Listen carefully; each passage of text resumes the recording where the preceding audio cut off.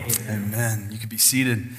Man, I got to be honest with you. I knew that I was coming to FBC Friendswood this weekend, and so I knew I was preaching. Yeah, love the name of the church. I knew I was preaching this Sunday morning, so I brought my blazer because I thought it was going to be that kind of a party. And then we got some people over here hooping and hollering. I was like, man, these are my folks, like getting after the Lord. So I would take this off, but then I just look frumpy, so I'm not going to do it. Those of you watching online, I'm so thrilled to be here. Those of you who are here in the room, I'm thrilled to be here. I was honored to be asked to preach to your students this weekend, and I just got to say I'm so impressed by you guys. So thank you so much for letting me be here. The future of this church is bright. And then I also just want to take a minute and honor your pastors and your leaders. I told them before I was going to do this because, one of your pastors is applauding for himself over there. Matt's like, Matt is awesome. Matt deserves a raise. So thankful getting to laugh with them and get to know them just a little bit. And they don't get to do this as freely as I do because I'm flying out later. So if you don't like it, then big deal. But 1 Timothy talks about how your leaders, your elders, are worthy of a double portion, especially if they teach and preach the scriptures. And so I just hope you recognize that 2020, for everybody, but especially them, I'm a pastor and I get this, it was just weird. It was hard, it was heavy. A lot of decisions that they had to make that were unpopular, but they had to do it. And so, Pastor, I want to honor you. Pastors, I want to honor you. Matt, I want to honor you publicly and just say thank you. Haley, where are you at? I know you're leading. Haley, yeah, cool. Next time you want to write an email and complain about something, instead pray and write an email that says, "What's up? Proud to know you. Thanks for being a great pastor." So, thanks for letting me preach. We're going to be in Matthew chapter 15 this morning. If you want to go ahead and turn there. We were in Ephesians 2. Great time talking about freedom. Matt kind of already recapped this a little bit, so I'm not going to do that. I'm going to say, here's my starting point. We have been freed. That's what we talked about this weekend. Freed from sin, freed from the penalty of sin, freed by Jesus, freed to good works. The good news of Jesus is that we have been freed by Christ's work on the cross and his glorious resurrection. So the question this morning is, what should we do with this freedom? And there's a lot of things we could say. We could answer it a lot of different ways. We could say, well, we should enjoy God and his creation. I would say yes and amen. We could say, well, we should pursue holiness, which is true. We've been freed from sin. We should run to holiness. Yes and amen. We could say we should live on mission. Go therefore, make disciples. And that's yes and amen. We could say we should really tether ourselves to the local church, be involved. Let's be more than attenders. Let's be servants. Use our gifts. Yes and amen. But what's been on my heart when it comes to the local church, especially through this past year, is this sense that we need to return, whether in Oklahoma or in Friendswood, we need to return to the simple yet profound invitation to pray. Hebrews 4:16 tells us that because of what Jesus has done, we have this great high priest, and because of that, it says, "Let us then with confidence draw near to the throne of grace, that we may receive mercy and find grace to help in time of need." And I love that word confidence. That's not pointing to our confidence in ourselves. Listen, if you're anything like me, man, you are not awesome.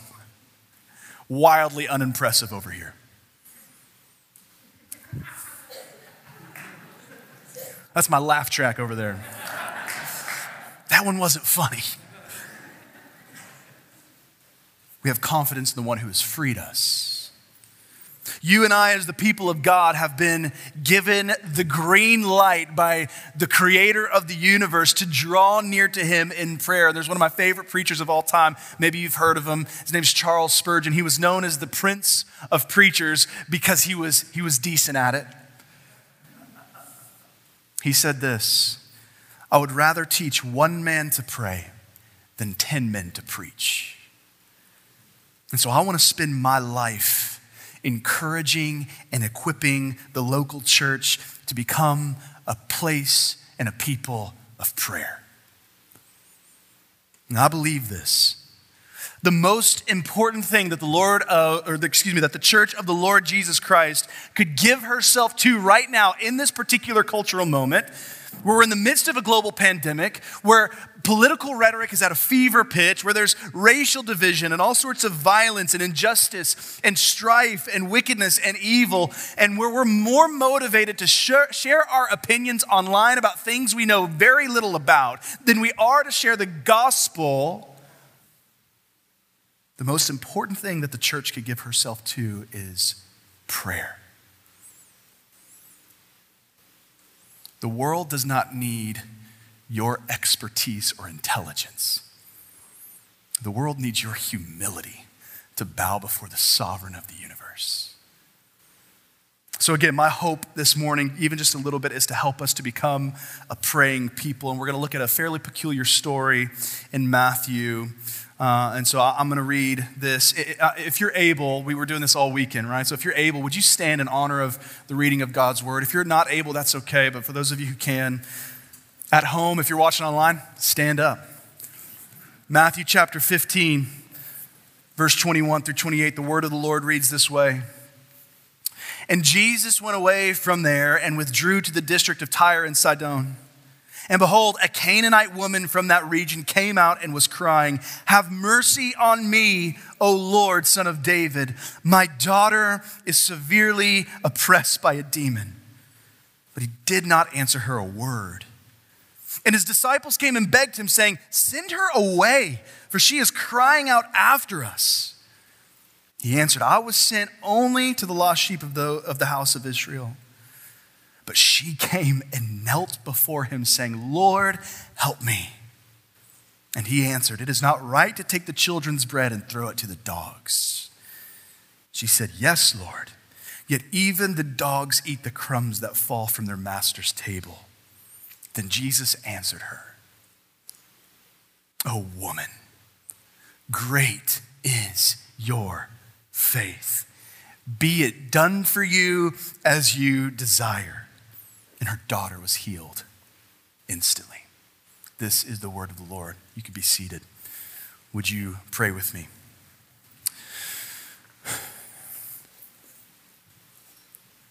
Jesus, this isn't a time to do mental assent or some sort of odd intellectual gymnastics or discourse or whatever we tend to think that this is. This is actually a time to enjoy you. So I pray that the preaching of your word would be beneficial and would be fruitful to stir the affections of your people so that we would see Jesus as glorious. This is about worship, God, and you are worthy of it. So whatever is inhibiting us in our hearts to give full throttle devotion to you, Lord, would you be kind to us and remove those things? And would you help us to see Jesus as glorious? Holy Spirit, would you preach a better sermon than the one that I have prepared? It's in Christ's name. Amen. Well, from time to time, my oldest daughter, she's 5 years old, she'll come up to me and she'll ask me to show her my muscles. And when I flex, again, not funny yet, all right? That guy doesn't have those. When I flex, she is blown away by how big my biceps are. Pause.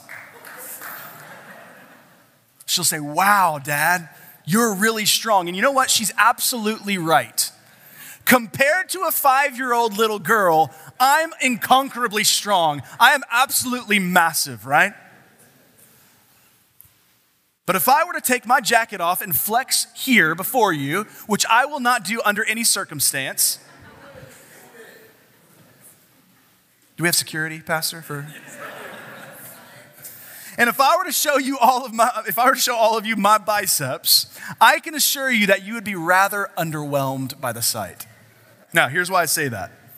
What impresses a 5-year-old little girl tends to be a little bit different than what impresses an adult, right? And in the same way, what tends to impress us is oftentimes very different than what impresses God.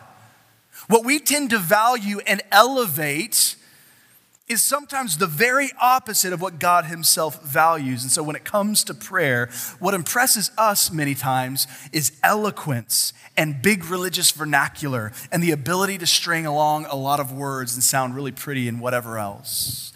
But what impresses God is not the words that we say, but the heart with which we say them. God is not after your vocabulary.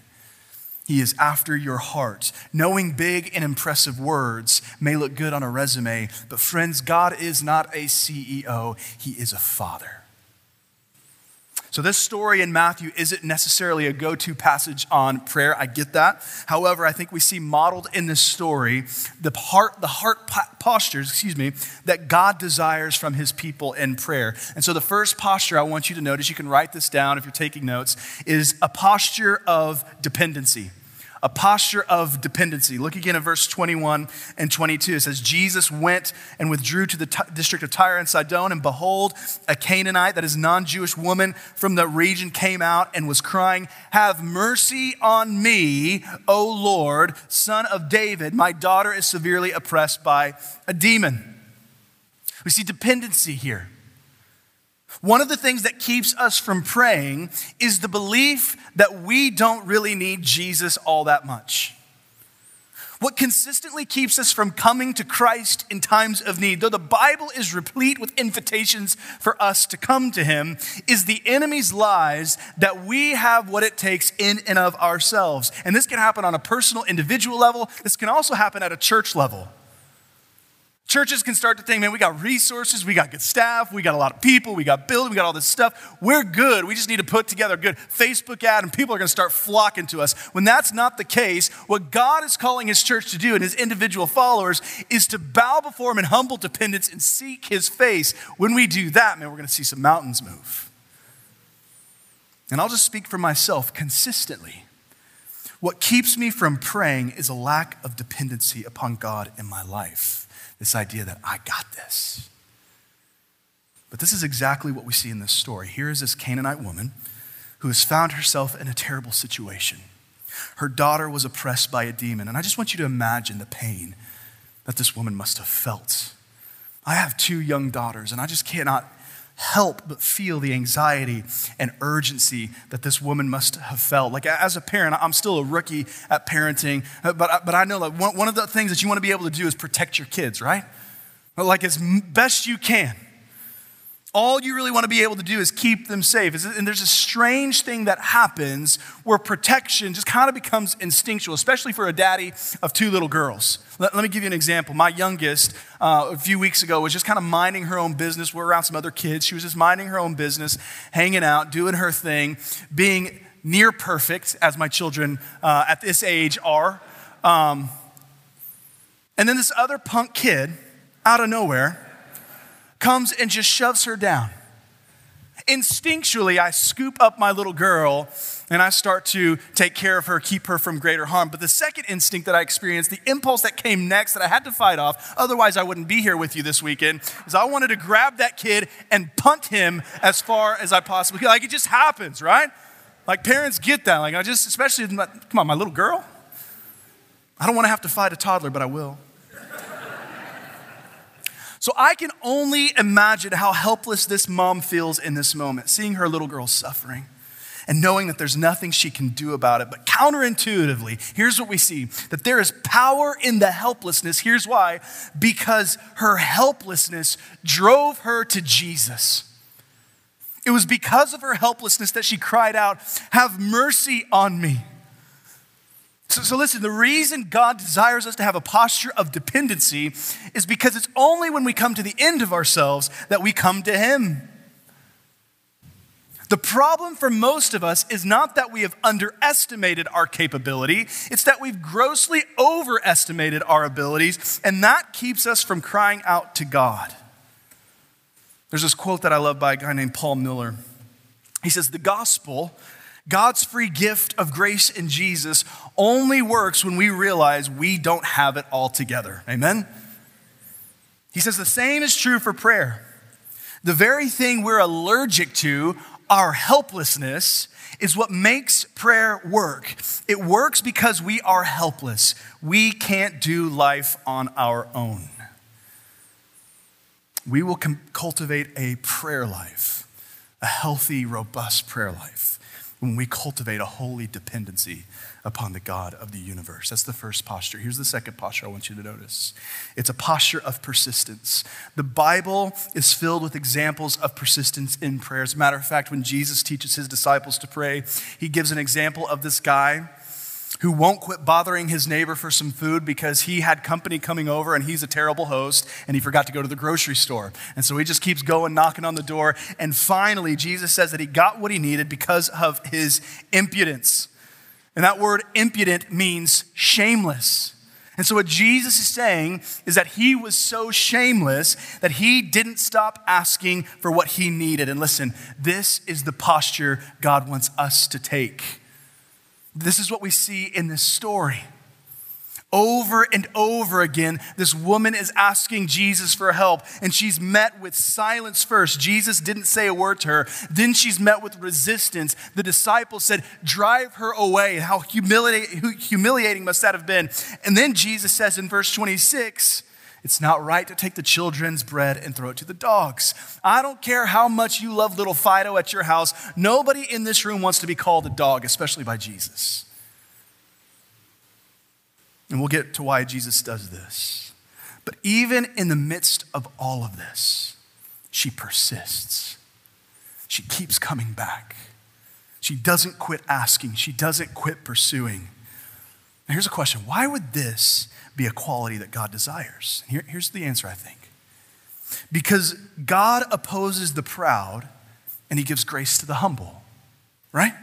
Persistence reveals humility. Persistence says, God, you alone have what I need. You alone can do this. You alone are all powerful and wise and good. I don't have what it takes. And so I'm going to keep coming to you and coming to you and coming to you. And I'm going to keep knocking and I'm going to keep seeking because I need you. Like what's so fascinating and tragic to me is how many Christians are unwilling to admit that they need help. It's like there's this weird shame around that. There's an unwillingness to ask for a gift or for a hand or for some help. Listen, if you refuse to ask for help or to take help when it's offered because you feel like you should be able to handle it, then Christianity just might not be for you. Because that's kind of the whole point. You are saved by grace, not of your works. So while we're impressed by people who are too proud to ask for help, God is impressed by people who are too humble to stop asking for help. And the posture of persistence leads to the last posture. We see a posture of dependency, a posture of persistence, and here's the last one. It's a posture of faith. There is a clear connection, my friends, between faith and prayer. Faith is essential to prayer. Hebrews 11:6. Without faith, it is impossible to please God. For who would ever draw near to God must believe that he exists, which I feel like is a pretty reasonable ask. And that he rewards those who seek him. James 1 calls us to ask for wisdom, but says to ask in faith. James 5 tells us that it is the prayer of faith that will heal the sick person. Matthew 21, Jesus says, whatever you ask in prayer, you will receive if you ask in faith. Someone's like, faith? Are you talking about faith still? Yeah, faith. And in our story, Jesus praises this woman for her faith. Verse 28, look. Oh, woman, great is your faith. Be it done for you as you desire. I should be honest for a moment. Sometimes, depending on where you come from, depending on your church background or how you've been raised, these types of conversations surrounding faith can feel a little bit tricky. We can start to feel a little bit uneasy and maybe even a bit angry. Because for some of you, you might be hearing me say, if you're not receiving what you're asking for, it's just because you don't have enough faith. And you're going, no, I've been praying in faith for years. How dare you, right? The point of this sermon is not to answer all of the objections. However, I think part of the reason that God calls us into a posture of faith is because God is good. Here's what I mean by that. Faith trusts God. Faith trusts that God's plans are better than our plans, that God's ways are higher than our ways. Faith trusts that God knows what he's doing. So I don't think that the point of this story is that if you just had big enough faith, things will happen exactly the way that you want them to. Like, that's not even true in this story. This woman had faith from the jump, and yet she was met with silence, with resistance, and humiliation. And not only that, she was called a dog. She was met with all of those things. Then I think of Jesus in the garden before his crucifixion. He prayed 3 times that the cup of God's wrath would pass from him. And listen, Jesus trusted God perfectly, right? There was no defect in his faith. Yet he still went to the cross because he said, not my will be done, but yours. So faith doesn't mean that you get everything you want. Faith means that you will get everything you need and that you trust that God is working all things together for good for those who love him and are called according to his purpose, for his glory and for our joy. But I want us to notice what creates a posture of faith in prayer. It's not in you conjuring up enough faith. That would be works. It's in knowing the object of our faith. Notice what she says in verse 22. And behold, a Canaanite woman from that region came out and was crying, have mercy on me, O Lord, Son of David. That title, Son of David, ultimately means Messiah or Savior. This Canaanite woman wasn't coming to just anyone. She was coming to the Savior of the world. Her faith was not in her ability to ask in the right way. Her faith was in the sovereign God of the universe. And the reason that Jesus greets her first with silence and then says what he does about dogs was not to belittle her or demean her, but it was to show her and the disciples that what ultimately matters is not your religious pedigree, it's not your ethnicity, it's not your socioeconomic status or anything else that we think matters. What matters most is faith in Jesus. But I don't want you to miss the miracle.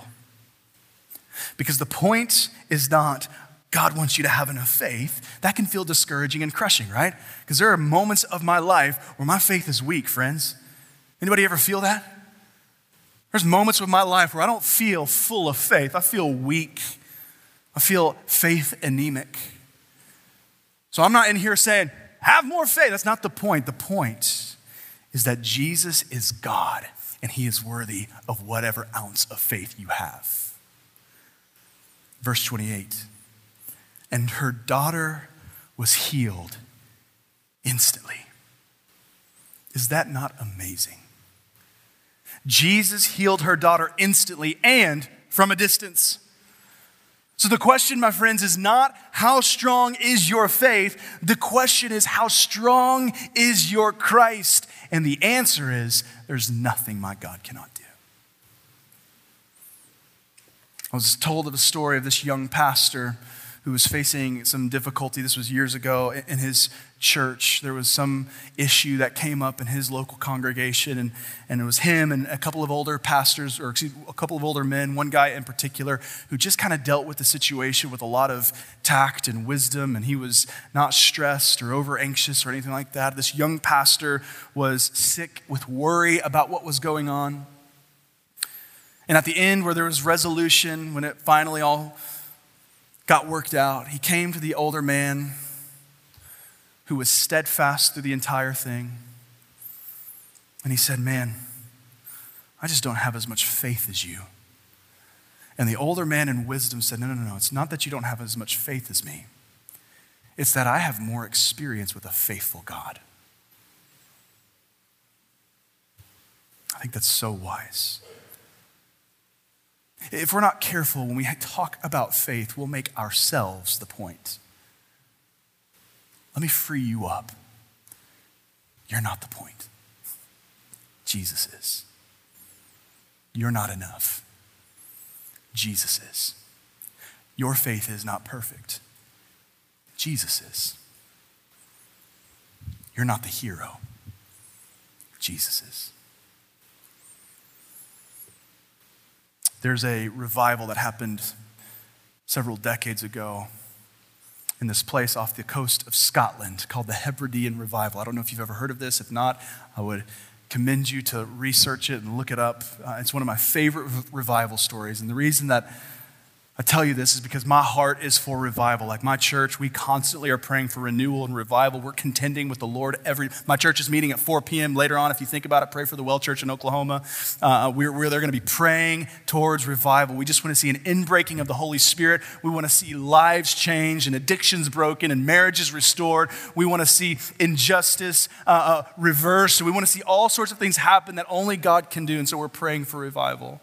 And so I've just been studying revivals through the ages, and consistently revivals begin when people humble themselves to pray. And so there's this story of the Hebridean revival, and it started with 2 old women, one crippled, one blind. You and I would say unimpressive. They can't do anything in this part of the world that you and I have never even heard of. What could they do? Here's what they could do. They committed themselves to pray several days a week from 10 p.m. to 4 a.m. They prayed dependently, persistently, and faithfully. There was spiritual apathy on their island. There was spiritual decay. Young people were out living their lives for the world, not for Jesus. They were burdened, so they said, we're going to pray for revival. And for months and months they prayed, and then God moved. The Spirit broke through and people came to faith. Repentance was happening all over the place. Marriages were restored. Addictions were broken. Salvation had greeted them. They experienced the tangible presence of God. Like, don't we want that? Like, doesn't that sound awesome? And it happened with these 2 old women that you and I would have been like completely suspicious of because they couldn't do anything like that. But the point is, they didn't. God did. They were just faithful to pray. And so here's my question, friends. If that can happen there because of 2 old women faithfully praying, why not here? Why not now? Why not this church? So here's my call. Let's be a people who pray with dependency, with persistence, and with faith. Because Jesus is able. Amen.